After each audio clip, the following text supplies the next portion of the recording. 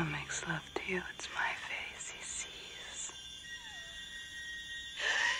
When your baby's hungry, it's my breast that feeds him. And look at you. When push comes to shove, you can't even breathe.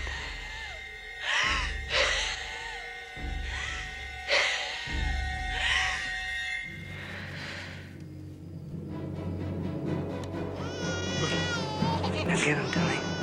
No.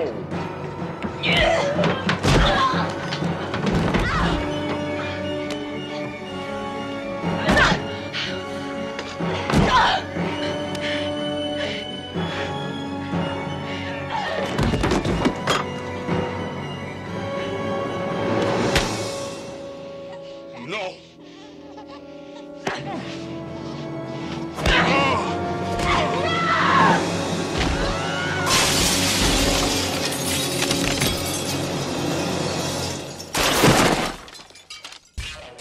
God, if your life had a face, I would punch it. Yeah.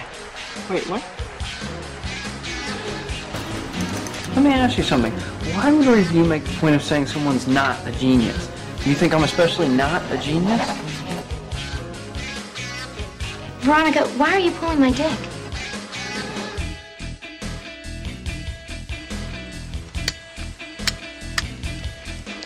Suck my fat one, you cheap dime store hood.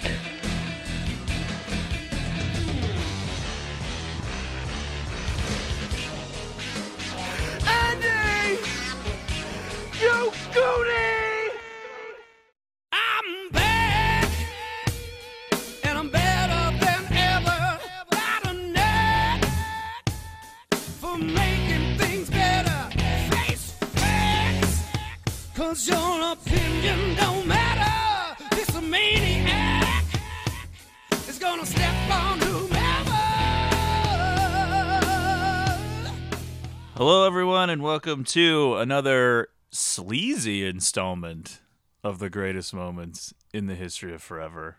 I'm Zach, I'm Matt. and this is episode number 323, The Hand That Rocks the Cradle, and this is the triumphant return of one trashy summer. We're back in business. It feels so good. Yeah, something that everyone was eagerly anticipating. We had so many people asking us over the last 2 years. Not a single reach out. When are you bringing one trashy summer back? But sometimes you got to do the ones for us. Last year, we didn't do it. We did a listener request summer for June. And spoiler alert, if we're still doing this podcast next June, I think we will be doing something else during June as well. But for the time being, we've brought back one trashy summer. We're going to try to cram in 6 episodes into the month of June, which is crazy because it's only 30 days. But we're going to go nuts. And of course, the first movie that we have picked is sort of an interesting choice. Not really what you would typically consider a trashy movie. I kept having deja vu watching it because I felt like we had already done it for the show. You let me borrow it not that long ago, and then I think we sort of just sat around talking about it. No, we watched it together. Oh, is that what it was? Yeah, we watched it at your house. Yeah. Yeah, so we've probably already done like a version of this Yeah. episode at one point. But as I was saying, not really the most stereotypical movie for us to pick. I don't know that a lot of people would really think of it as a trashy movie, but we're going to get into it. I think that at the very least, you could say that The Hand That Rocks the Cradle is either the culmination of all Lifetime movies, or at least the inspiration for many, many, many of them. And it is Right. the peak of the from hell subgenre. Yeah.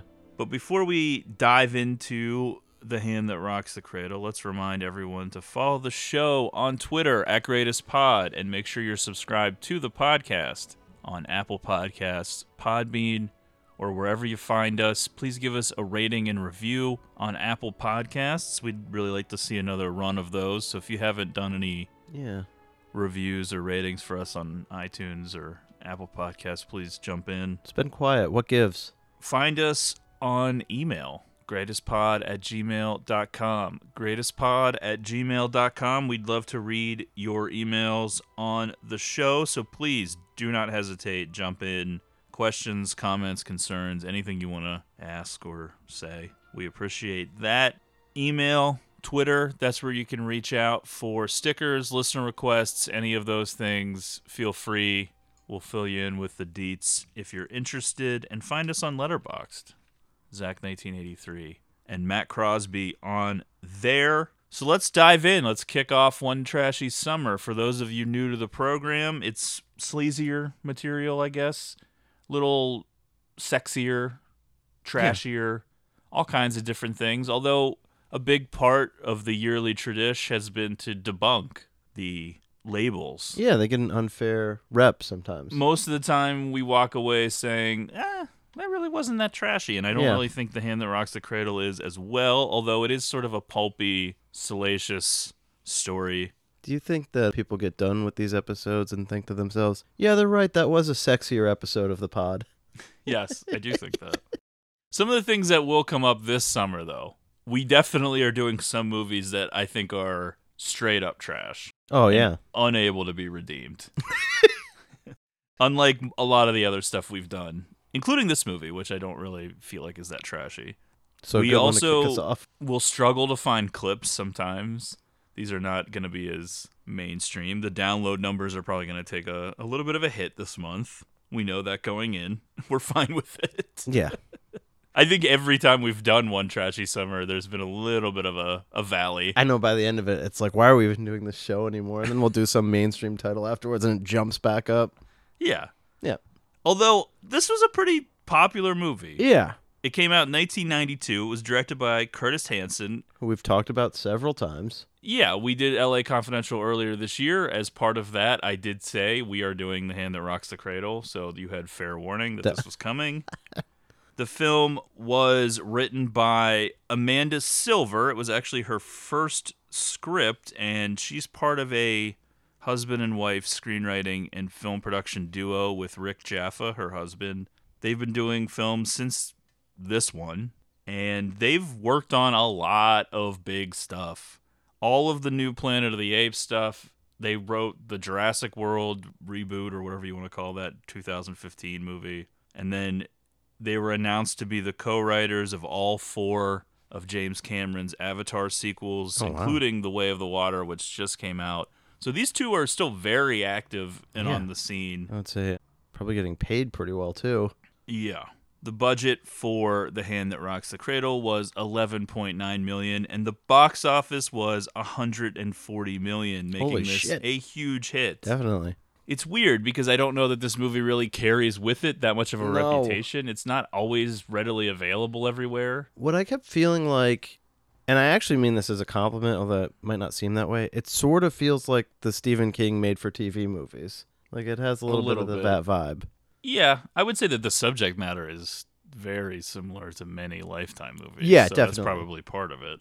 If you have not yet seen The Hand That Rocks the Cradle, or you'd like to rewatch it for the purposes of listening to this podcast, right now you're looking at a streaming rental. Did not seem to be free anywhere. That's what I had to do. I, of course, have the Blu-ray, as I do many, many other Cue Blu-rays. shock sound effect. So, of course, as is tradition with One Trashy Summer, I guess we should just start out with, is this movie trashy at all? Well, you were making a case for no. Well, it's your standard thriller, a part of the From Hell subgenre. It's definitely the inspiration for countless other Lifetime movies and movies of this ilk. There was definitely a period in the 90s where these thrillers were big business. There were a lot of them. You don't really see them as much now because genres fall in and out of favor. And this was a moment in time where a lot of people were into this type of movie. And we're going to get back to that in a second. But I see this movie as combining two things. You have your traditional Lifetime movie, which you can read into that any way you want. Whether you're talking cheesy melodrama or you're straight up talking subject matter that would appeal towards women, however you want to view that. Or us. And then you add in something that was gaining popularity in the 80s, and we've talked about before, which is the Yuppies in Peril movies. You sort of combine both of those things and you move it to suburbia. Totally. The tranquil, serene, idyllic, picket fence, perfect yard. Not a lot of worries going on. in this household. Lift up the rock. Yeah. What's underneath, and then you have this Nanny from hell. terror that can enter your home. The Hand That Rocks the Cradle fits into a pretty unique world where it works as a thriller that is designed for both men and women. It really brings in women in a way that a lot of other movies of this ilk do not. Not only because the two main characters are women, but because of the subject matter and the invasion that you feel and that sort of personal disgust at this woman entering the home and then taking the place of the mother and the wife and sort of disrupting the sanctity of the household and the marriage and all these different things. It really is going to like get under the skin of women. Upsetting the natural ecosystem. I think that makes it unique, and it really doubles your prospective audience as to who is going to be interested in this. And that's probably a big reason why it was a huge hit. Probably unexpectedly, too. I can't imagine everyone was thinking this was going to be a big deal. Hanson was like onto his next project, and he's like, what? If you are a historian of the show, you may recall a previous One Trashy Summer where we did Single White Female, Poison Ivy, and Basic Instinct. I believe it was our first One Trashy Summer. Well, all of those movies came out the same year as this one, 1992. Big so year. People were just kind of like feeling some turmoil at home. Maybe I was building towards that. Maybe I knew all along. I think so. That 92 was a time where people had an appetite for this kind of material. Yeah, we do need like an archivist for the show. You have that great poster design where you have the picture of the happy family with the jagged break, and then there's the evil woman inserting herself in, disrupting the family. Bright blue eyes. The Hand That Rocks the Cradle originated as Silver's film school thesis. The title of the film is taken from the famous 1865 poem of the same name written by William Ross Wallace, which praises motherhood and celebrates mothers and states that the hand that rocks the cradle is the hand that rules the world. Not sure I would have gotten that reference. There are also several nods to the comic opera The Pirates of Penzance from 1879 by Gilbert and Sullivan. Is that what they're like listening to in the living room at some point? They have references and homages and different shout-outs to the various songs. The main theme for the film, as heard in the main title cue, The Home, and several other cues thereafter, is actually an adaptation of the melody from the song Poor Wandering One, which was written for the comic opera The Pirates of Penzance by the Victorian-era composer-lyricist team William Gilbert and Arthur Sullivan in 1879. The story of the Pirates of Penzance begins when a hard-of-hearing nanny accidentally sends an orphaned baby boy to be trained as a pirate instead of a pilot, i.e. someone who steers boats, and this, of course, has parallels with the plot of The Hand That Rocks the Cradle, which involves a nanny and a baby boy, and a whole load of unsavory subsequent shenanigans. Definitely. The music of Gilbert and Sullivan appears embedded throughout the film. Peyton hums the Poor Wandering One melody when strolling with the baby through the park. Michael hears a snippet of the song on the radio. The clock in the basement plays more music from the same operetta. And there are additional references to another Gilbert and Sullivan work, HMS Pinafore. Yeah, I never would have gotten that on my own. Yeah, I don't know that I would have either. I was a little bit confused by it at first, too, and that's why I wanted to research it more and figure out what the deal was with the Pirates of Penzance. Really? I was like, what is the connection? But I guess there's some similar stuff with the nanny. Part of these types of movies is establishing the dreamland, the picturesque, idyllic suburban world, super comfortable, upper middle class, and then you have to shatter that illusion of safety, the illusion of normality, the illusion that nothing can touch us here. And that's essentially what the driving force of the film ends up being. You have the Bartells, Claire, Michael, little Emma, living in this world, and then a foreign entity is introduced. But the movie does such a hilarious, magnificent job of setting it up where this horrific event kicks off the movie, and the first time you watch it, if you have any familiarity with what this film might be, you're thinking, well, what the fuck is going on? What does this have to do with anything? And then allowing the audience to know the whole time what's happening is a very specific choice Totally. But it leads to the audience being able to react even more over the top to some of these Very things because they visceral. know what's going on. Yeah. And then the characters themselves are in the dark. A lot of people yelling at the screen. By the way, Emma played by Madeline Zima, notably in Twin Peaks: The Return. Yeah, that's true. She's sort of turned into a name actress. What was the show? She was on Californication. That's Yeah. what I first saw her. Well, the big thing that is an obstacle to overcome with The Hand That Rocks the Cradle is Ernie Hudson as Solomon, Oh, yes. the intellectually disabled handyman from the Better Day program who ends up doing some odd jobs for the Bartels and really bonding with them a little bit at the outset and then becoming a fixture. And it's a performance that is sure to make people a little uneasy For sure. this day and age. It's meant to be a good thing. Kind of. Well, he has a heroic Well, presence in the movie. there's sort of that well-meaning liberal shit that Well, makes me yeah. think of Get Out a little bit, where True. there's an added racial component to the whole thing where it seems like they're kind of like patting themselves on the back for being these For getting him a bike. great people. No, that's fine that they Okay. did that. It's more like, look how Great we are. great we are Yeah. for letting this guy work for us, even though it's like, well, what is the payment situation going on? I don't even know. I thought you were just saying problematic because of the performance. Well, yeah. Yeah. But there's a whole added element Right. with the racial stuff. Gotcha. It's not really an offensive performance or anything, but it's just something that doesn't exist now. Right. But it's funny, though, because saying that, you're really only talking about the last few years. I actually think this performance is pretty passable to the point of 2016, 17, 18.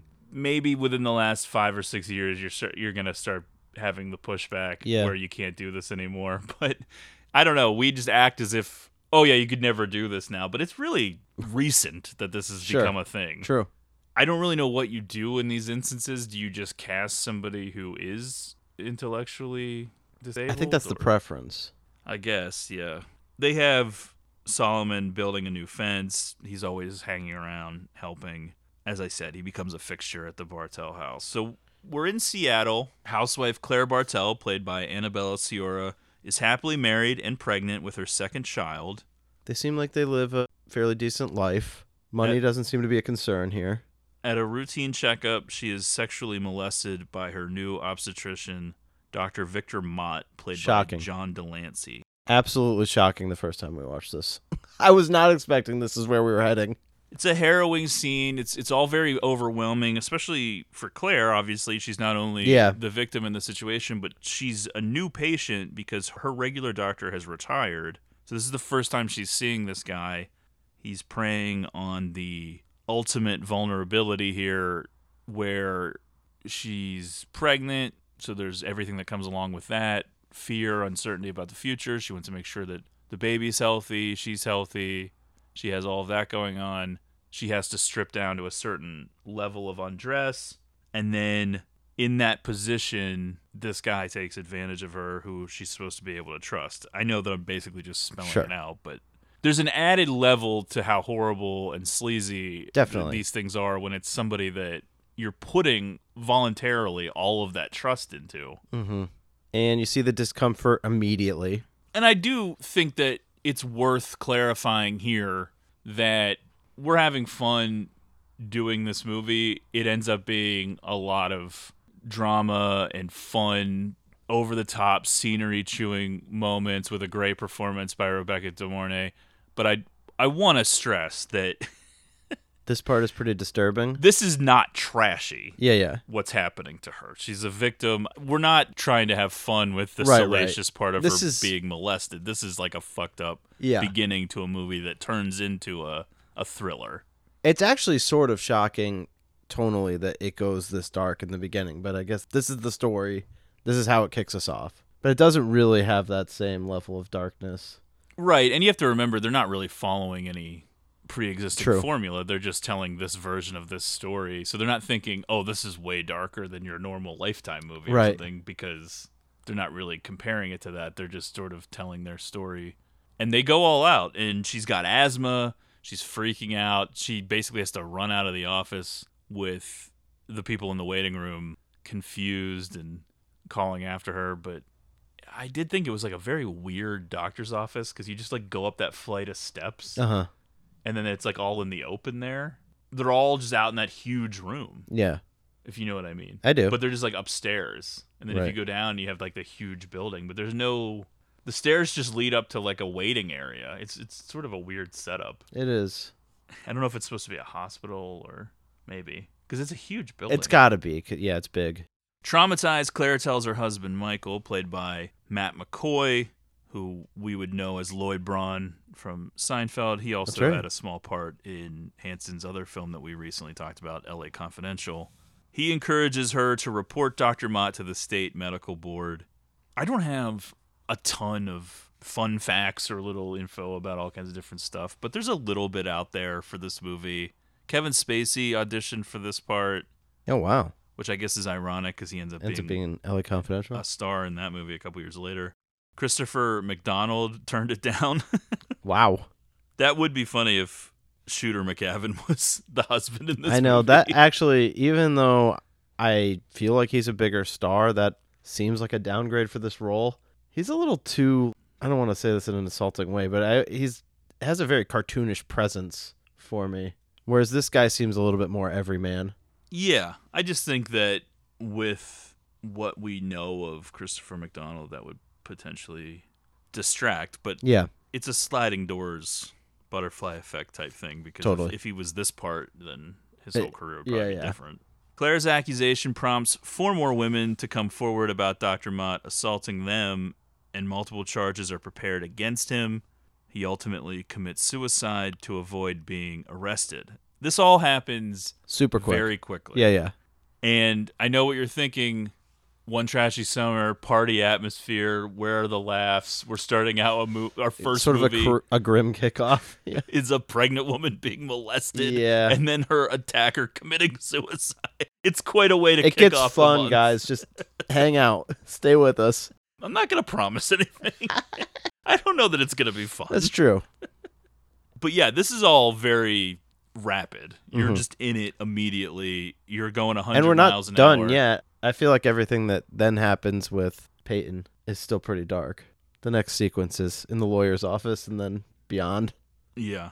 As we mentioned, I think that certain movies, especially if you don't see them in the era when they come out, they have this reputation that you absorb through osmosis, cultural osmosis, references in TV shows, people talking about it, True. a joke in a column you read, whatever. So you come into these movies with expectations and everything, and you feel like you know a movie. So you're seeing The Hand That Rocks the Cradle for the first time, and you're maybe not sure where it's going. But then when you have the scene of Dr. Mott killing himself, you're like, oh, hey, there's photos of Rebecca De Mornay on Dr. Mott's desk.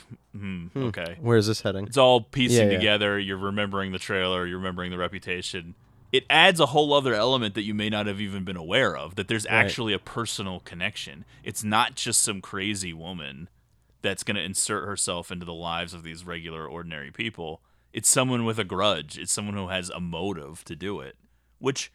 Is she justified in this grudge? Not really sure about that. No. Yeah. No, it's crazy. Yeah.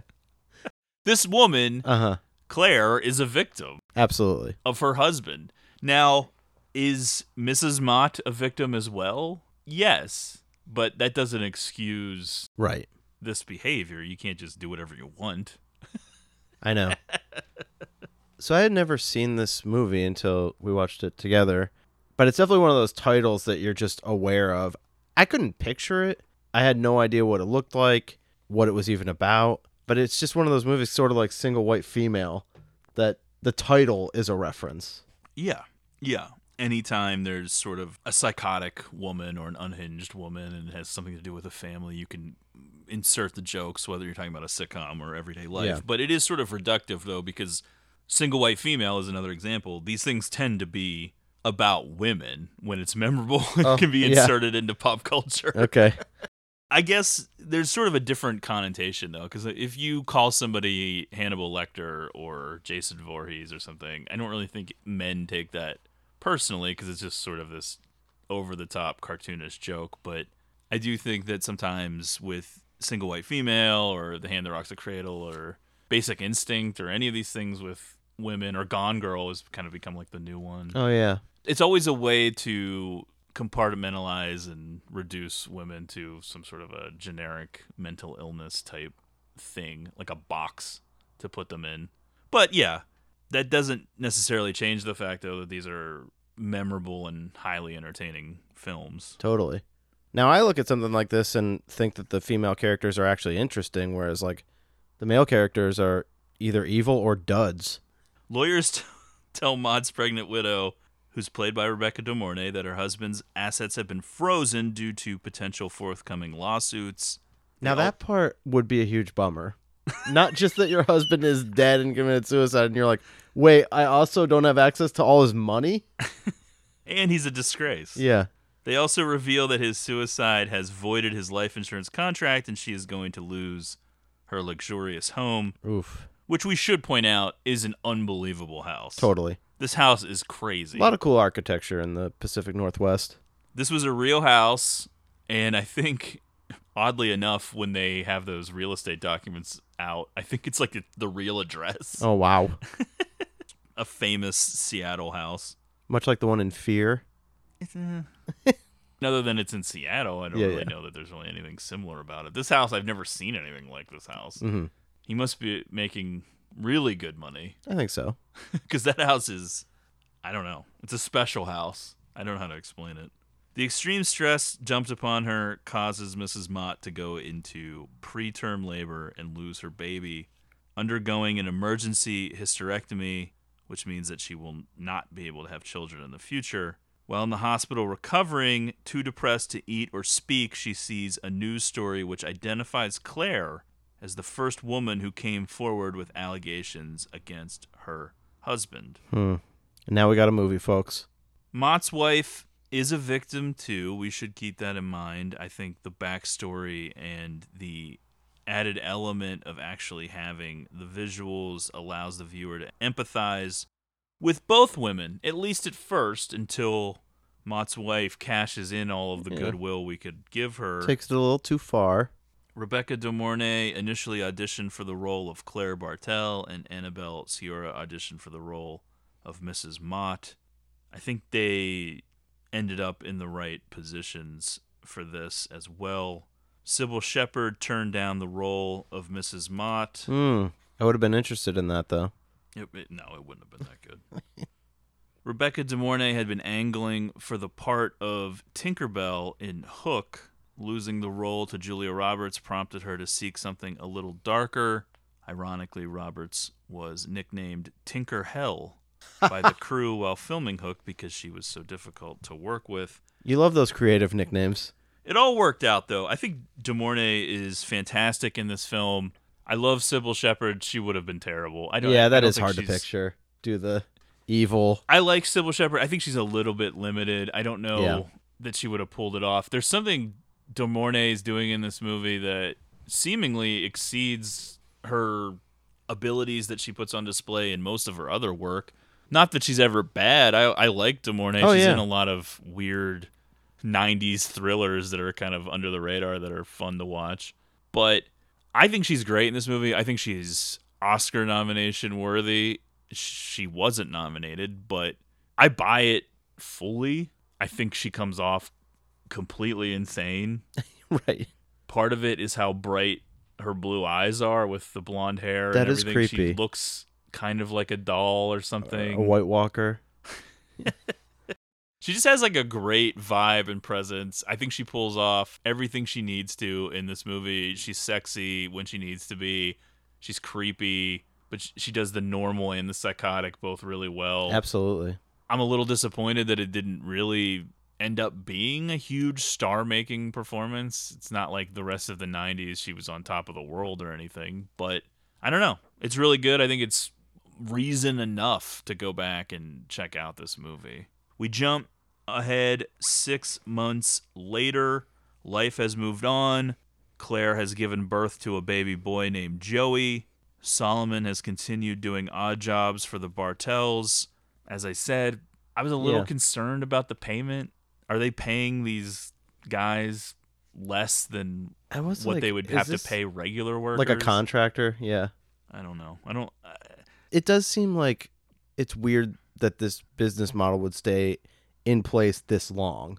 What do you mean? Like, it just seems like if there's something like this, a guy comes in and he builds a fence, and that's it. Not that he's continuing to do work on your house. Well, I think the idea is that they like him. Yeah. And so they've just told them, we'd like to have Solomon keep working for us. And considering like how little money is involved, it's probably pretty easy to make that happen. Yeah. Because Emma has grown very fond of him. I don't know. It does sort of feel like they're taking advantage of the situation. I'm not really sure. Something unethical is happening. However, while the nasty business with Dr. Mott may be fading into the background for this family, the wound is still fresh for the man's widow, the woman who had her entire life and future cruelly ripped from her hands. Calling herself Peyton Flanders, Mrs. Terrible name. Mott shows up in Claire's life, posing as a potential nanny candidate.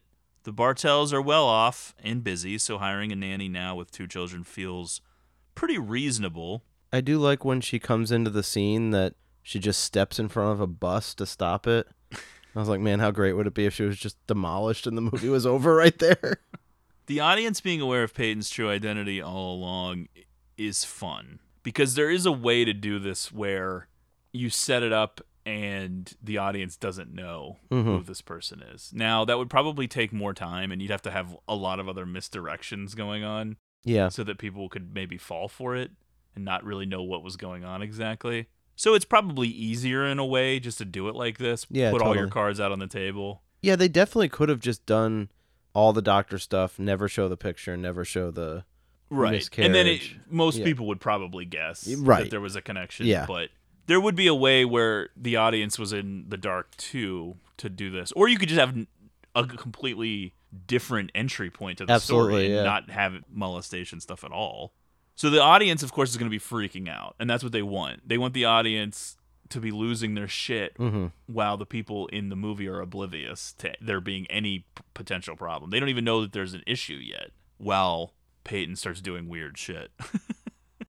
Claire, with no reason to suspect this woman in particular, unknowingly hires the widow of the man who sexually assaulted her and then killed himself rather than face the consequences. Which brings us to Siskel's beef with this movie. Gene Siskel was not a fan. Ebert liked it a lot more. I thought this would be interesting to focus on this moment because this is the big moment. You're sending this one straight to the House of Buys. Okay. And deciding whether or not this is believable.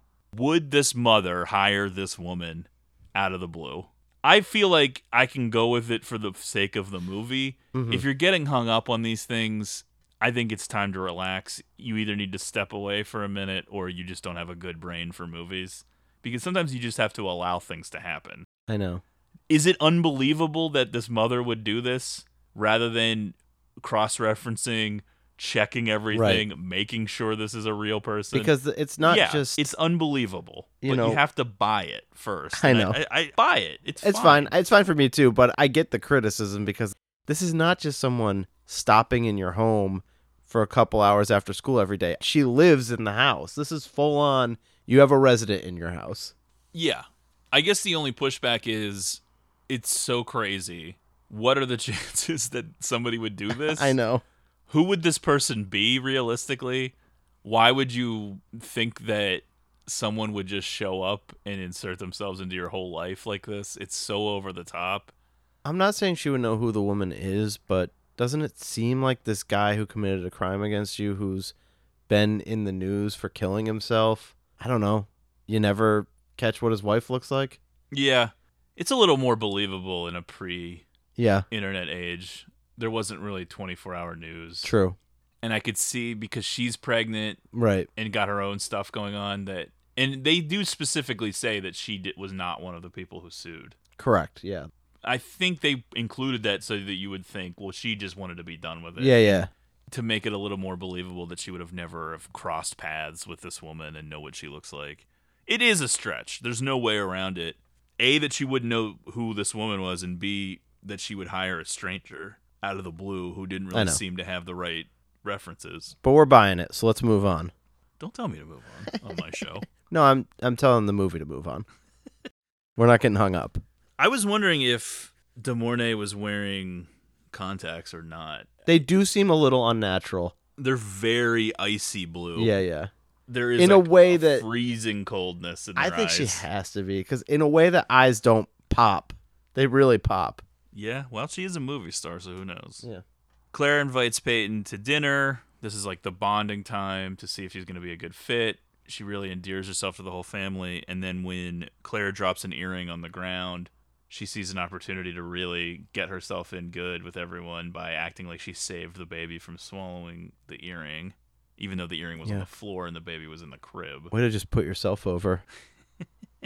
And so the Bartels are thoroughly charmed by Peyton and offer her the job, which involves her staying in their home.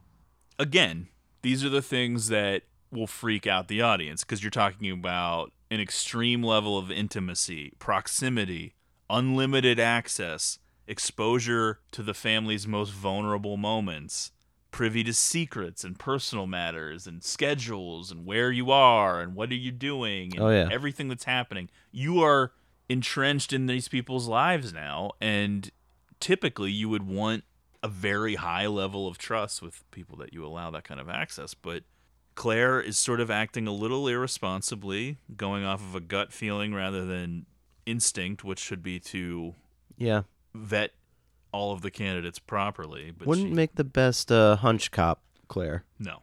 Immediately, Peyton wages a campaign to undermine Claire in her own household, seeking revenge against her for what transpired. She frequently breastfeeds Joey in secret, causing him to stop taking Claire's milk. Well, it's really effective the first time when she goes in there and she's alone in the room with Joey. Peyton, that is. Because it's definitely playing with the audience that she's just going to kill this baby. And you're like, oh, man. But then it turns out she's just going to breastfeed it. Which... maybe more disturbing? Well, I wouldn't say it's more disturbing than killing a baby, but it certainly is going to get a big reaction. Absolutely. It's definitely a violation. So after the pillow smother tease, she begins breastfeeding the baby. It seems obvious in retrospect, but yeah, the mother-child bond is sacred, and by fucking with it on screen, you just might have something major. It's surprising that movies didn't really touch this taboo sooner. Totally. Maybe there's other movies that get into this that predate The Hand That Rocks the Cradle. Yeah. I'm not super familiar with them, though. Something just cuts deep on it. Yeah, because once you see it and you're picturing what the packed theaters on a Friday back in 1992 would have been like. I know. You know that people would be screaming and freaking out as soon as she starts doing it, because it's something that you're not accustomed to seeing. There are certain boundaries that usually most films or TV shows or whatever work within, and you feel comfortable because no matter what happens, they're not going to cross this line. This is over. Now, over the for line. me, as a man who's not breastfeeding any child, I have no children of my own. Sure. It doesn't hit me the same way, but I can appreciate that the mothers in the audience are going to react a certain way to seeing this. Be like, this bitch. What the fuck? Yeah.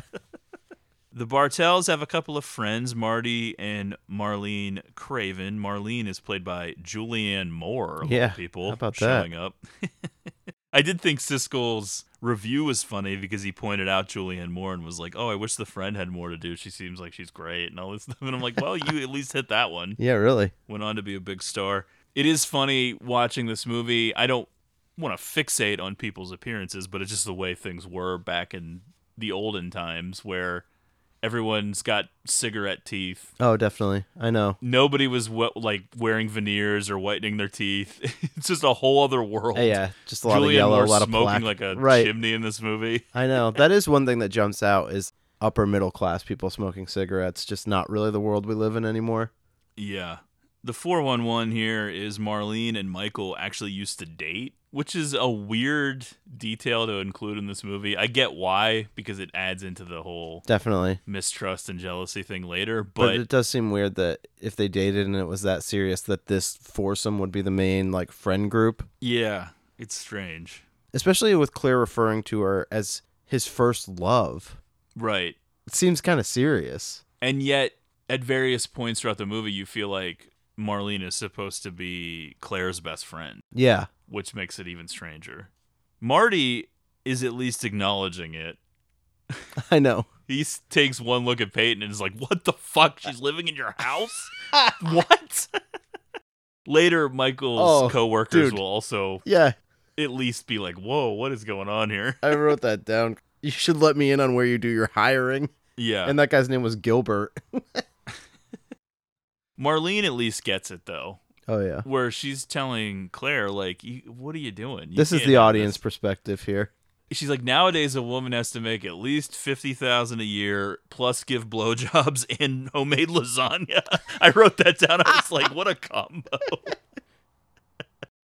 Yeah, Marlene's a little bit more of the straight talking, cards are out on the table, telling it like it is type vibe. Peyton continues to insert herself in the Bartell family business, slowly gaining Emma's favor and then trying to turn the girl against her mother. Emma confides that she's being bullied a little bit at school, so Peyton takes care of it, which is always a fun moment in these movies. Oh, yeah. When you have an adult confronting a child bully. They did the same thing in Tar. Definitely. Hi, Emma. Tell me, which one is he? Where?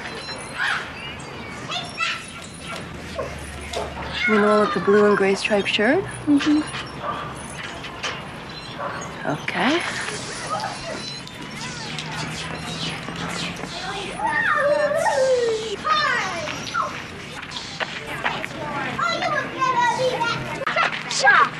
Watch it, Trippy! Sidewalk! Ouch! My arm! My arm! Ow! I got a message for you, Roth. Leave Emma alone. Look at me. If you don't, I'm gonna rip your fucking head off. Ow! Get it, man! Let me go! Don't forget it.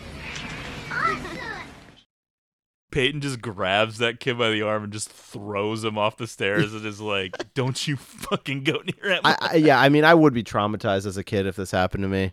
Traumatized? I think it would unlock a new fetish. I couldn't deal with any level of authority, like shaming me in any way. So actually just getting beat up by an adult would have been rough. Beat up? By a female adult. Peyton also secretly destroys Michael's big-time proposal for his job, making it look like Claire has irresponsibly lost it. I do love that she goes into that bathroom at the greenhouse, Peyton, and just has a complete fucking meltdown with the plunger. Just out of the blue. Yeah, you get it, though. You've had some of those days. Yeah, well, I'm having one right now. Later, Peyton first pitches the idea of a surprise party for Claire, which Michael seems to like. Yeah, everybody's feeling a little down around the house. Yeah. It takes a while for them to understand that things started going badly as soon as Peyton was introduced.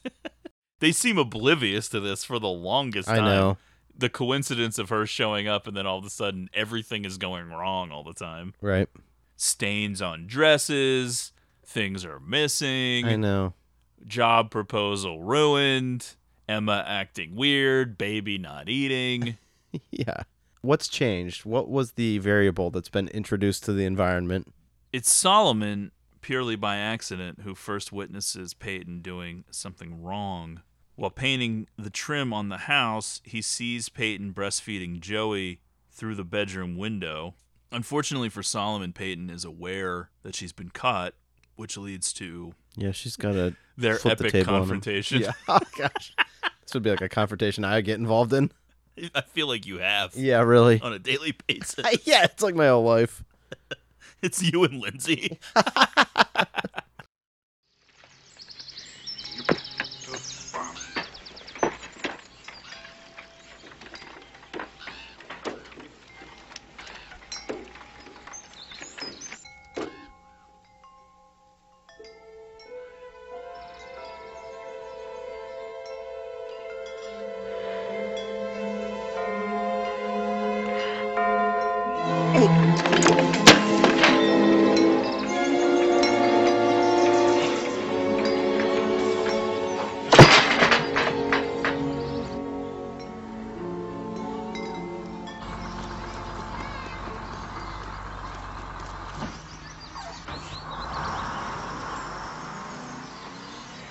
Solomon!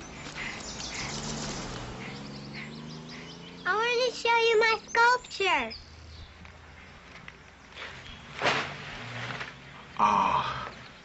Okay. Is that the head or is that the foot? No, that's part of the fur. Oh, okay. Yeah, I see. That's a piece of art. I knew you'd see it. Yeah. Hi, Emma. Hi, Peyton. Hi. Hi, Solomon. Emma, why don't you go on inside? I gotta talk to Solomon for a minute. Okay. Okay.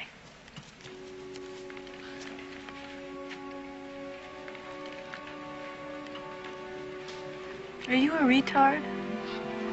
No.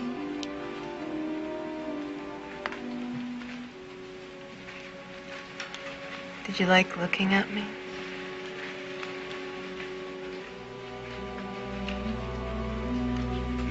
Did you like looking at me?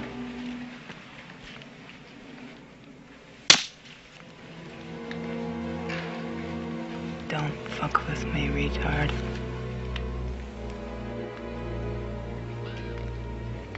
My version of the story will be better than yours.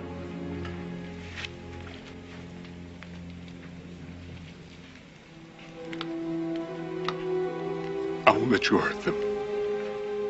They're my friends.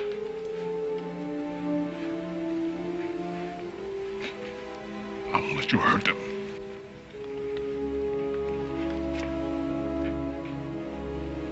Oh, boy. I did think it was a little cheeseball that Solomon immediately is saying, I won't let you hurt them. I know.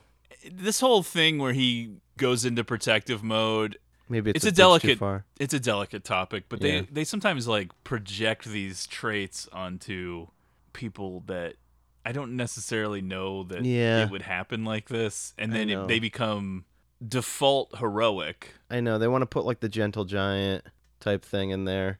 Yeah, and I just don't know that he would really, even if he does love the family and Yeah. he is loyal to them, I don't know that he would be perceptive enough to understand what's happening. And they make it seem like he's the only one that grasps Right. that she's dangerous. Well, look, if I was getting this aggressive push from Peyton, there would be no pushback from me. I would be like, yeah, do whatever you want to the family. You'll never see me again. To prevent Solomon from exposing her, Peyton first plants a seed with Claire, briefly implying that she believes Solomon may be molesting Emma. Peyton then plants a pair of Emma's underwear in Solomon's toolbox cart and concocts a reason for Claire to look through it. Which, by the way, does send the movie down quite a dark twist again with this stuff. And thus find the underwear. Much to Emma's disappointment, Solomon is fired. This causes Emma and Claire to grow distant. So for Peyton, it basically works as two birds, one stone. She got rid of someone who saw her doing something that she shouldn't have been doing, and then it also factors into her overall plan, which is to drive a wedge between Emma and Claire. But when you factor in what already happened to Claire, this is a pretty big yikes. It's hard to even really fully appreciate the trauma of something like this whenever you're recovering from the first assault and then you're implying that something equally horrific has happened to your small, tiny child. The world that these people are temporarily living in when they believe both of these things have happened, it's got to be horrific. How do you trust anyone? It's fucked up for everyone. Thankfully not for Emma, who doesn't really understand what's happening and it didn't actually happen to her. I know. But for her parents, especially Oof. Claire, who's had to go through this herself, and I know. to think this has happened again, and then They feel a level of guilt. well, right, yeah, they've allowed this man to be around and do all these things, and they feel foolish and tricked, even though they really weren't, and Solomon is a good guy. Right. But yeah, the signs are pointing to there being a huge problem. It does seem like this would completely shatter the household. Yeah, and you have to imagine, I know that I put it somewhere in here, but not to make it all about the man, but even Michael, you got to be thinking like how ineffectual. I put the word emasculation. As a husband, a father, a protector, a man, to have this happen to your wife and then child too, That's a huge burden. Obviously, it's way worse for Claire, who it actually happens to, and then what she's thinking that she allowed it to happen to her daughter, too. So, yeah, there's that added element where Peyton is fully aware of what her own husband did, and then knows that that's got to be a weak spot and targets that, too, and makes that look like it's happening with Emma. Oof. And the immediate aftermath is heartbreaking. You have Claire crying on the couch alone while Peyton holds Joey in the kitchen and Emma comes up to her and hugs her. Rough scene. Rough night for Claire. And then secretly Peyton is blaming Claire. She's like just spending so all this time with diabolical. Emma. Yeah. Just being like, yeah, I guess your mommy didn't want Solomon around because she's a bitch. Yeah. I'm your mom now. Right. Unknown to the family except for Emma, Solomon keeps a watchful eye over them as he now understands Peyton is bad news. Having learned of Michael and Marlene's past from Emma, Peyton suggests to Michael that he arrange a surprise birthday for Claire, knowing that this will lead to Marlene and Michael meeting in secret. Marlene seems to be the only one who kind of gets what's happening, yet she's not actually in a position to throw any accusations out yet. Well, I like that whole scene before they go to dinner when she's just over at the house talking to Claire out front. And she kind of leaves in a hurry because they're talking about having Peyton souffle or whatever. And she's like, oh, yeah, no, I got to go. But Right, the yeah. real reason is because she's meeting up with the husband. But it's a funny sequence because first she's like criticizing the wind chimes gift, which 100% agree. Yeah. Which What is that horrible sound? Yeah. What is that annoying noise?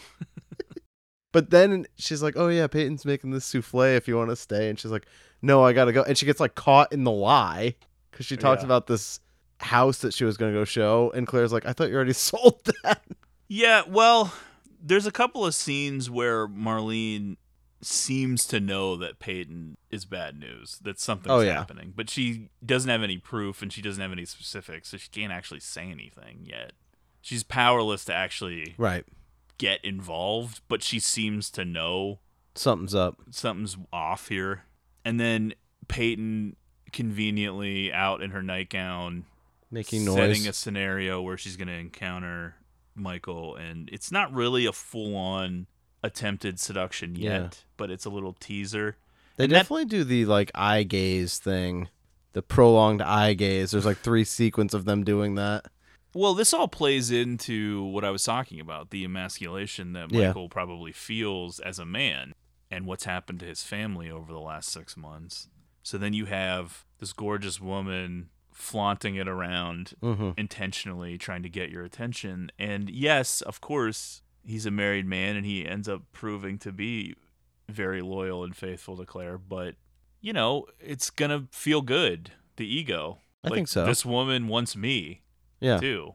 And that helps when you're feeling low about yourself, which he undoubtedly would be because of what's happened. Even though it's not his fault and it's not Claire's fault. It's certainly not Emma's fault either. It just feels that way. Yeah, you feel that way, and so you're down, and then, Peyton in the nightgown being like, can I fix you something? I know. It's a lot I'd be like, to process. Yeah. Well, what did you have in mind? What dishes can you make? I'm interested. What's on the menu? After finding Marlene's lighter in Michael's jacket, Claire accuses him of having an affair with Marlene, only to discover the surprise party guests waiting in the next room. Oh. Yeah, this is a rough moment. How do you come back to a normal friendship after this? I've always had trouble with these kinds of moments in movies and shows and stuff. You're like hiding your face. I like think you it's can't just even because look at it. It seems so possible that I could make a scene being dead wrong. Just making a huge scene and just being absolutely wrong. Well, yeah, I would say that's happened within this episode, Yeah. let alone any other moment of your right. life. I just can't take it when characters are so embarrassed or humiliated by something and you can see it coming before it happens. That build-up. It's watching a train wreck. Of dread. This is what cringe really is. I know. This is what it started as. I know it gets overused now, but everything's cringe. But this is actual cringe where you're bracing for something because you can see those guests and then like their reactions to where she's like, "You're fucking Marlene!" Like she's having a meltdown in the kitchen, and they're all standing like 10 feet away. You can hear it. Yeah.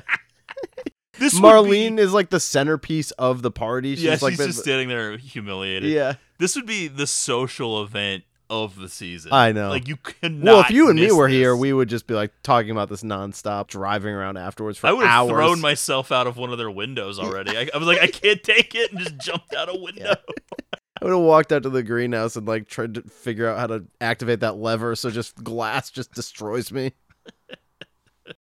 I'm not exactly sure what Peyton was hoping was going to come of the whole surprise party thing. I know that she wanted to introduce some uncertainty into their marriage and make Claire suspicious of Michael, but in the end, it sort of backfires because in the aftermath of the incident at the surprise party, that's when Claire begins to suspect Peyton's hand in all of these incidents.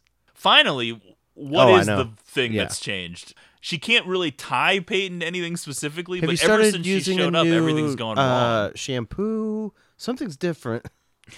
She suggests to Michael that they should take a family vacation without their new live-in nanny. However, unbeknownst to Claire and Michael, Peyton is listening in on their conversation over the baby monitor. In response, Peyton booby traps Claire's greenhouse in the yard, obviously intending to make her big final move and eliminate her rival. Naturally, in her mind, she would inherit Michael, Emma, and baby Joey. Yeah, it's a fair trade. It's not too dissimilar from the central idea of single white female or many other of these from hell subgenre movies, which is basically, I'm going to replace this person. Poison Ivy was kind of the same thing. They're all sort of like that. Right. I'm going to take your life and make it mine. Yeah. However, as that's happening, Marlene, who is a real estate agent, stumbles onto Peyton's true identity when looking at the listing for the old Mott house. Those fucking wind chimes were the giveaway. Then she shows up, the same wallpaper. Well, actually, I think that's what Claire sees, is that same stupid wallpaper when Claire retraces these steps. But yeah, she pieces it together, figures out who Peyton is. It's so funny that like the wind chimes is the thing that's the light bulb moment. That's the smoking gun. Well, she had to go to the public library and hit up that microfiche. Yeah. Scrolling through old microfiche. She's like, oh yeah, this fucking cunt. There she is. I did think that it was sort of a mistake of Marlene's to act the way that she does once she realizes who Peyton is. She freaks out. I know. She starts calling the house, and she's not so subtle on the phone. Completely giving it away. Claire's not home, so she's talking to Peyton. Yeah, your first thought should be, holy shit, this person is completely insane, which makes them very dangerous. Absolutely. I cannot reveal that I know this right away because not only am I endangering myself, there's two small children involved. I cannot disrupt anything. I have to play it cool. But she really doesn't. I know. Which I get. If you're Julia and Moore, you're probably thinking, I'm going to she's been waiting for a moment. Yeah, ass I know. And like go right at her. She's been trying to build this up, and now she's validated. Let's go. It's on. Well, I think after what happened with the surprise party thing, everyone's just grasping. They're searching for answers as to what happened. We need to be able to explain this. Yeah. It's such a relief to find out that this is Mrs. Mott, because then you're like, oh, okay, something weird is going on. Exactly. Otherwise, now we can backtrack. Yeah. That was a complete meltdown for Claire. That surprise party was just a moment in time where things are never going to be the same again.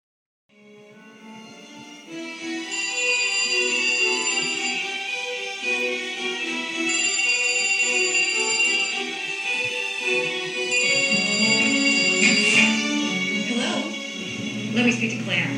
May I ask who's calling? Marlene Craven. Do you want me to spell it? Claire's not here, Marlene. I'll tell her you called. Sure you will.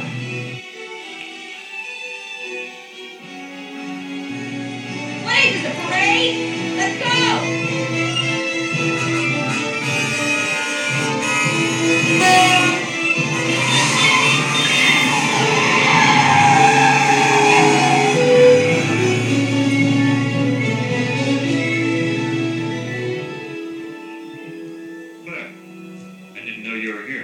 Marlene called, said it's important. Oh, okay, thanks.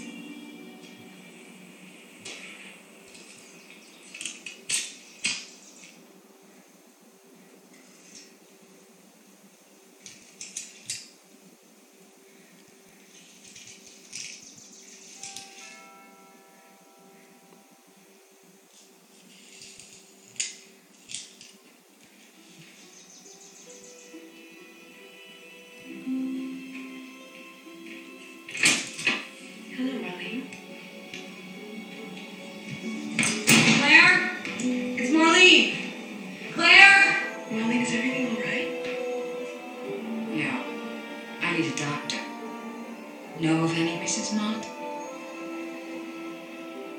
Where's Claire?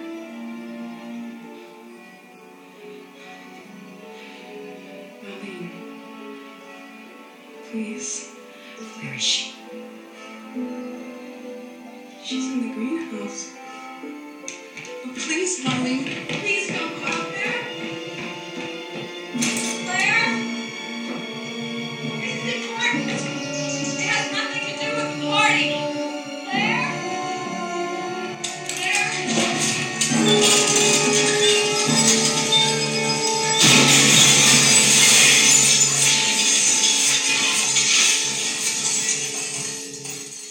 Marlene rushes over to the Bartell house, reveals what she knows to Peyton, and then is tricked into going into the greenhouse where she is killed by the falling glass ceiling. I was thinking she could have survived this, but no. Yeah, it does seem unlikely that she would actually die from this unless a shard of glass happened to hit her in a key area where she would then lose a lot of blood. It's very artery. Dario Argento-esque. Right. It's reminiscent of the beginning of Suspiria or something. A lunatic way to kill somebody. Totally. And the movie did get a little bit of notoriety from this scene. It is kind of over the top. Yeah. For this kind of movie. Now, that there'd be this brutal of a death. Yeah. I will say the reputation's a little overstated because you really only see her after the fact one time. And yes, she does have blood on her, but it's not like crazy looking. And you don't actually see her die. You just see the glass falling and then it cuts away. So it's not really that violent. Agreed. I guess if you were to actually die from this, it would be insanely violent. That's so true. Just the fact that it's there, the idea. Yeah. Knowing that Claire suffers from asthma, Peyton empties all of her inhalers. When Claire finds Marlene's bloodied body, she has a severe asthma attack, causing her to collapse and very much appear to be dead, which I was thinking was actually more traumatic than the greenhouse thing. I know. She seems very dead. Her eyes are open, and then she's like breathing so slow, and then it seems like he just stops. Doesn't it sort of feel like characters with asthma and asthma attacks was a kind of a trope during a certain era that just doesn't really exist anymore? You don't really see it in movies and shows the way you used to? I guess. I feel like in the 90s it had a big run. Maybe. Yeah. I don't know. What else are you thinking of? It? Let me get back to you. Does the kid in My Girl have asthma? Or is it just a bee allergy? I think it's just a bee allergy. Okay. That's like the one movie that we're never going to do on the show. And I refuse to. No one can even request it. Mikey from the Goonies. Okay. Yeah. What? He never. First of all, that would be the 80s. Yeah. Okay. Well. Peyton is out walking the baby when the ambulances start approaching. I love the shot of her annoyed face. Oh, that's one of the best moments of the entire movie. Where she's like, who the fuck called these people? Disgusted. Well, she knew her plan failed.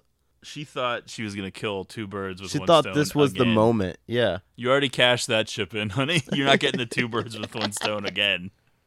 She's like, well, I'll kill this fucking cunt who figured out who I am, and then I'll get the other one too because she will freak out and won't be able to breathe. No. I don't know. Did she call for help before she passes out? I can't remember. I guess she must have. Yeah, she does. Yeah, okay. Claire is hospitalized. Michael is left distraught over Marlene's death and his wife's condition. Back at the house, coming inside after being out in the middle of a rainstorm, Peyton attempts to seduce Michael, but he rejects her. If you're ever going to be tempted in a marriage, man, this is the situation. Wife away in the hospital. Well, I don't know. I would think maybe you would want to be more loyal to your wife. Maybe you'd she's stay the night in the hospital with her. What I really mean, though, is just the fact that she's not in the mix. And this woman is putting a full court press on. I hope Lindsay's paying special close attention Well, to this listen, part. We just know the scenario of how this is going to happen for Matt. I think Lindsay and I are aligned that we're never going to have a nanny that looks like Rebecca De Mornay live in our house. I don't think that's going to happen. And if it did, she's not going to be interested in me. I just thought that Michael was a strong man, a loyal husband. Yeah, he's a good guy. He does guy. the right thing. Yeah, that's all to take away from it. Solomon hanging around more, even waiting outside the hospital on his bike. He's going that extra level where that's what I mean. It's so much that he's doing. Like, it's a constant surveillance to make sure that Peyton isn't doing anything wrong. And I know, at a certain I just don't point, think that it's he like- would be able to do this.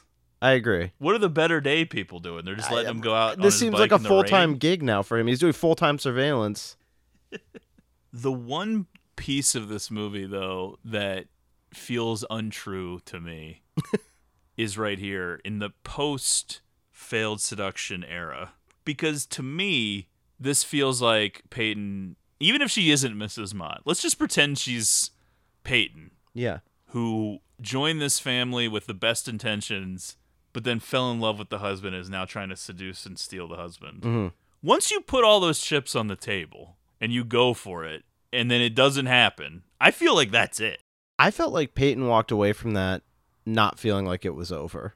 She didn't, because she references it later thinking that somehow went well. I know. Because she's completely insane. But yeah, it's very, well, even from his Because perspective. if she took it as a shoot down, this is going in a completely different direction now. He's dead. Well, think Just about it killed in from his his sleep. perspective. Yeah. He isn't going to make her leave Right. after this. He's just going to act like that didn't happen. Because that's kind of what he does, Well, he still likes the confidence boost, you know. I guess. Look, Claire could run out on him. Because when Claire comes back, she sees that they're playing Go Fish. Michael, Emma, Peyton, as if that didn't one happen. big happy family. As if she didn't humiliate herself in the kitchen. Her nightmare has come true. With her white nightgown. Yep. Her wet white nightgown. It was something. By remembering that Marlene had urgently been trying to get a hold of her before she died, and then retracing some of her steps, Claire finally uncovers the truth regarding Peyton's identity. She rushes home and confronts her while at the same time revealing the truth to Michael. And then she punches Peyton in the face, and it's quite a punch. It sends Peyton over the table. Oh, yeah, it's a haymaker. Mike Tyson, knockout. She's got color the hard way. There's Yeah. blood. Yeah, it's a wild punch. It's like a cartoon. You're like, I didn't know you had it in you, Claire. That'd be funny if Michael was like, what the fuck are you doing that punches Claire?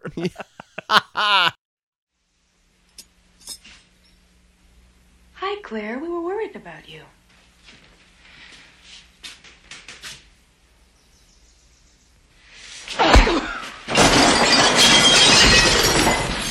Claire, my God! She's Dr. Mott's widow, Michael. She's what? Get out of our house. She's turning on me, Michael, just like you said she would. She doesn't realize how I've come through for this family. You have to tell her, Michael. Tell her about us. There's nothing to tell. You should leave, Peyton. Michael, what are you saying? You told me there was only one woman for you. I meant Claire. My wife. Okay, fine. I'll just get my baby and we'll be on our way. The Bartels kick Peyton out of their house, and then Michael tells Claire to get Emma and Joey so they can head to a hotel for safety. Oh, Michael. Later, Peyton breaks back into the house and hits Michael with a shovel, knocking him off of a staircase and breaking his legs. Not a great showing as the husband here. Well, What- you got to what were you get him saying? out of the way. Yeah. He's not important to the story. Right. We know that. I know. He can't be factoring into the end. But for a guy who's been feeling emasculated, not another great moment here. He seems to just let that stuff roll right off his Yeah. shoulders. He doesn't care. Peyton then goes after Claire, who was calling 911. Meanwhile, 911's like, enough. I know. Jesus, every 5 seconds with you people. However, Emma sees Peyton assaulting her mommy, and thus everything changes. Peyton no longer finds Emma on her side. Emma tricks Peyton by locking her in the nursery and declaring that Peyton will never be her mother. Peyton escapes the nursery by literally bashing a hole through the door with a fire poker, and then tracks Emma to the attic where she finds Solomon aiding the kids in their escape. How did he get up there? He's always been there. That's right. As she goes to confront Solomon, Claire joins the party, and the two of them battle. Claire with a knife and Peyton with the fire poker. Yeah, weapons match. Peyton gets the upper hand and seems to have the chance to kill Claire, but she stops when Claire looks to be having another asthma attack, prompting Peyton to mock her. Oh. Well, it's always the downfall for Yep. these villains. They always think they have the upper hand, and then they give it away. Ric Flair having to stop the showboat. When your husband makes love to you, it's my face he sees, she says. When your baby's hungry, it's my breast that feeds him. Mm. You know that this is setting up for Rage building in the audience. an audience cheer. Yeah, you know it's coming. As Peyton attempts to take Joey from Solomon, Claire gets up, having faked the asthma attack, and the two of them fight again, this time with Claire getting the jump. When Peyton goes to swing the shovel, Solomon grabs it and stops her, allowing for Claire to have the opportunity to push Peyton out of the attic window. She is impaled on the picket fence, the very same fence that Solomon put up. Yeah, he's going to have killed. to build a new one now. It's virgin suicides. Can we quickly go back to the Marlene death? No suspicions of foul play here? I don't mean, know. just a dead woman in a greenhouse. Well, with you would no think one that else after around. they find another dead woman at this house. Yeah, I know. Claire would be under investigation here. Well, somebody would. Yeah. Yeah, well, I was wondering about Marlene's husband. You just never see him again. You would think he would have a million questions for his fucking friends. I know. Hey, guys, what happened to my wife? True crime podcast down the road. The Greenhouse. It's just, Yeah. That's the name of the podcast. Peyton's dead. Touched at how Solomon risked his life to protect her family and realizing she made a huge mistake about him, Claire welcomes him back into the fold. They all go to help Michael as the police and paramedics arrive. It's essentially the same ending as Fear. Yeah. More or less. They just push somebody out the window. The movie's also pretty similar to Fear. all these movies are kind of the same. They all rule. Yeah, they're all incredible. Yeah. This movie is a lot of fun. It was a huge hit, but it's probably a little underseen these days. Yeah, a forgotten hit, it feels like. It was very much of a time. Right. I don't know that this particular genre would bring in that amount of money anytime other than 1992. I wish if it you know did. what I mean. Yeah. But even still, I think it was a much bigger hit than Single White Female or Fear or a lot of these other movies that are pretty similar to it. But I don't know. This one captured the imagination. I do think that having a different woman breastfeeding the baby and sort of trying to push the mother out like that really captured the audience's imagination. And that's what sparked this to become bigger than what it seems like it would be. And yeah, 30 or so years have passed. So we have 30 years worth of material that has imitated this. So this doesn't feel particularly innovative or groundbreaking or anything interesting. But I think at the time, it jumped out to people and it presented the thriller in a much more domestic, real, everyday sense. And a lot of audiences probably related to that, even if they weren't quite as rich as the Bartels or whatever, but it still seemed very real and relatable. Like this could happen to anyone, even though it is such a crazy story that it really wouldn't happen to anyone, but you can kind of convince yourself it could. Yeah. Which is the genius, I guess, of this type of film. I love Rebecca De Mornay. I don't know why she didn't become like a bigger star. It's a shame. But she would have already been in her 30s at this point, so you know how it is. Yeah, I know. Women. Her career was like wrapping up, I guess, I know. for a lot of people. But some of these women have like a later run, and it seemed like that could have been something for her that never really came to be. Yeah, I mean, she's still around. Yeah. Yeah. She was doing the TV version of The Shining within a couple years of this. Yeah. So, we should do that. I always mean to watch it. I know. have the DVDs, but I have yet to actually put it on. I let you borrow And God Created Woman with Rebecca De Mornay, the remake. Yeah, that was good. I know. She's the best. Yep. She was in a weird 90s movie called Guilty as Sin with Don Johnson. I remember that existing. I don't think I ever saw it. It was pretty fun. She was in a strange movie with Antonio Banderas where she bites his butt cheek. I remember that. That sounds good. Sounds promising. I think it was called Never Talk to Strangers, but that might not be it. I don't know. Never Talk to Strangers just seems like the name of a movie that came out like every year between 86 and 96. And she was in all of them. Yeah. That was a De Mornay special. Yeah.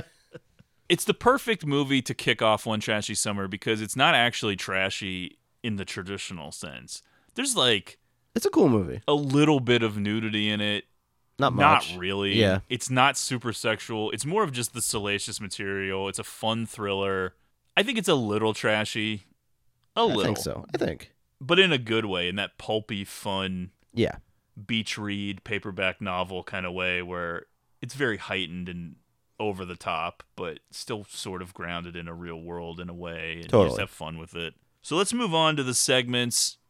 I think that another theme that will probably develop over the course of One Trashy Summer is shorter episodes. That's what I would guess. Yeah, I think that's fine. I'm not going to go super crazy with They're these. generally shorter movies, which is nice. Yeah, that is a plus. What are you doing? What? Vincent stopped making pics. Well, how am I going to know what movies to see? We have a wide variety of Gene pics. Gene's trash. I'm Gene. So let's start with recommendations. This has become a recurring one for me. This is the third time I'm going to do it, but season 3 just dropped. It's one of the best shows on TV, and you can find it on Netflix. I Think You Should Leave, season 3. I was stunned when you told me that you hadn't already watched all of it. Well, I was pacing it out a little bit. That's it impressive just for you, debuted yesterday. Yeah, I know, but you know how you are, though. I know, and there's only 6 episodes, and they're 15 minutes long. Yeah. But it's the funniest show out there. It's a sketch show. It's completely ridiculous and insane. I always get nervous that it's not going to be as funny as it was, and then I watch it, and I end up laughing the whole time, basically. Because even if you're like, this is stupid, you're still kind of laughing because it's so stupid. I don't know. It's too early for me to say how it compares to the first 2 seasons. I haven't watched the whole season yet, and I generally tend to rewatch the episodes a few times. Tim Robinson was on SNL. It clearly didn't work. He didn't really fit into that world at all, and so all of his crazy sketches are this show now, and there's really nothing like it. I don't really know what you could compare it to. Yeah, it's one of a kind, for sure. It's very memeable, too. Absolutely. So check out I Think You Should Leave, season 3 on Netflix. Matt, no recommendations. Yeah, a lot of travel for me lately. We're going to skip over mailbag this week, but please continue to email the show, greatestpod@gmail.com, because we're going to pick it up next time, which we're actually going to be recording as soon as we wrap this up. So we're not really doing away with it, just sort of spacing it out. So little break. Send it in, please, greatestpod@gmail.com. She's never seen a single Paul Walker movie? That's a huge oh-no-no. She also doesn't care about Blu-ray. She's a monster. And finally, Physical Media Spotlight.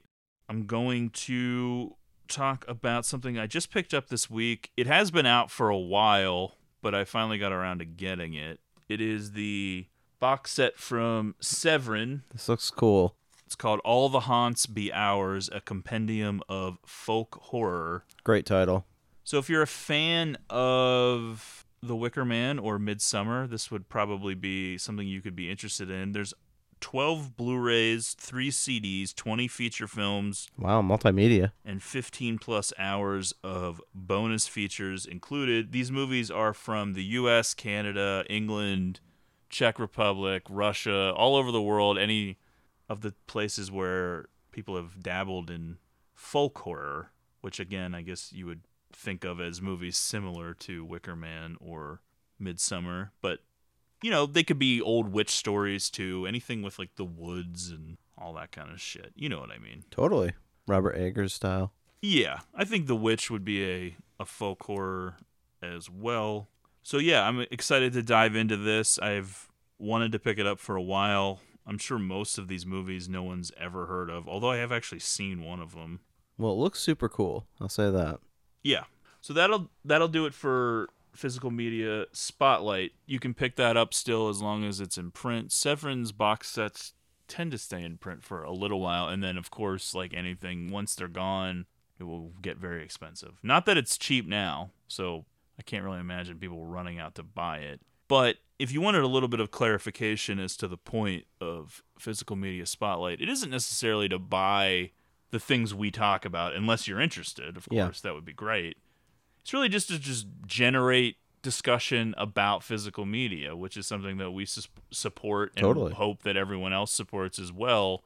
I know that not everyone's going to want to have a huge albatross of a collection like mine. It gets tough to manage. But what I would recommend is picking yourself up an affordable 4K player. I would recommend region free, but if that's not going to happen, at least a 4K player. You can find them pretty cheap now.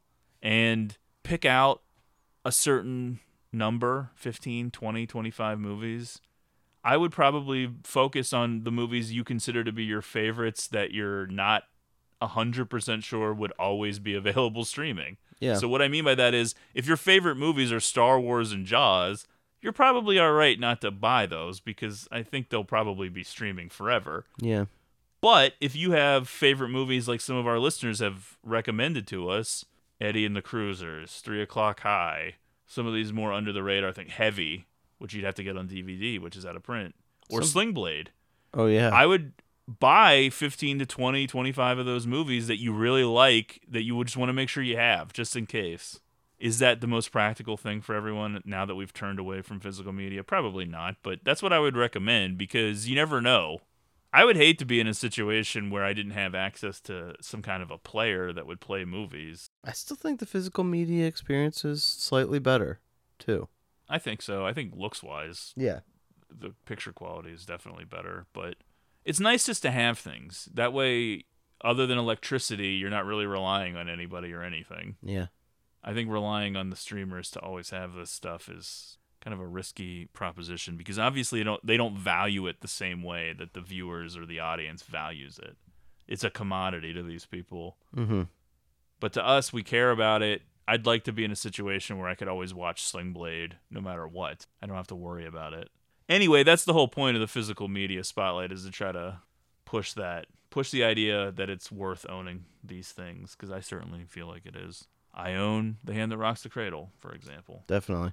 So yes, next week we'll pick it back up with the emails, greatestpod@gmail.com. Make sure you're following us on Twitter @greatestpod.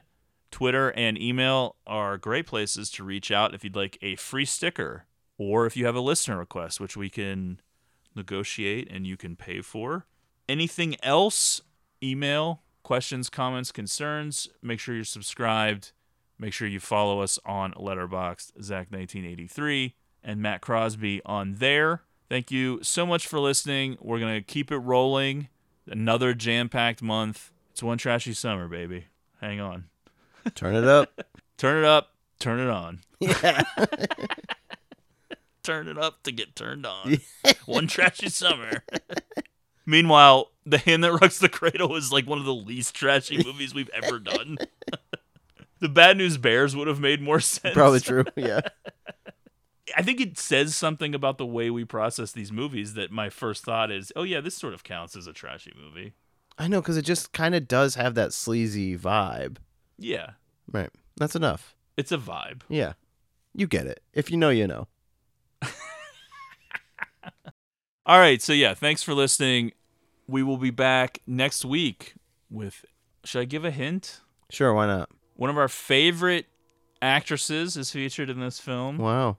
Somebody that I would say is a huge influence and inspiration for the podcast. Absolutely. It's somebody that I've been wanting to return to their material for a long time, and her films are often on perspective lists, and we finally got around to it. Yep, it's a good one. And we're excited. And it's from the 1970s, so I'm sure the downloads will be not great. Yeah. But anyway, we thank you for listening, and we'll talk to you.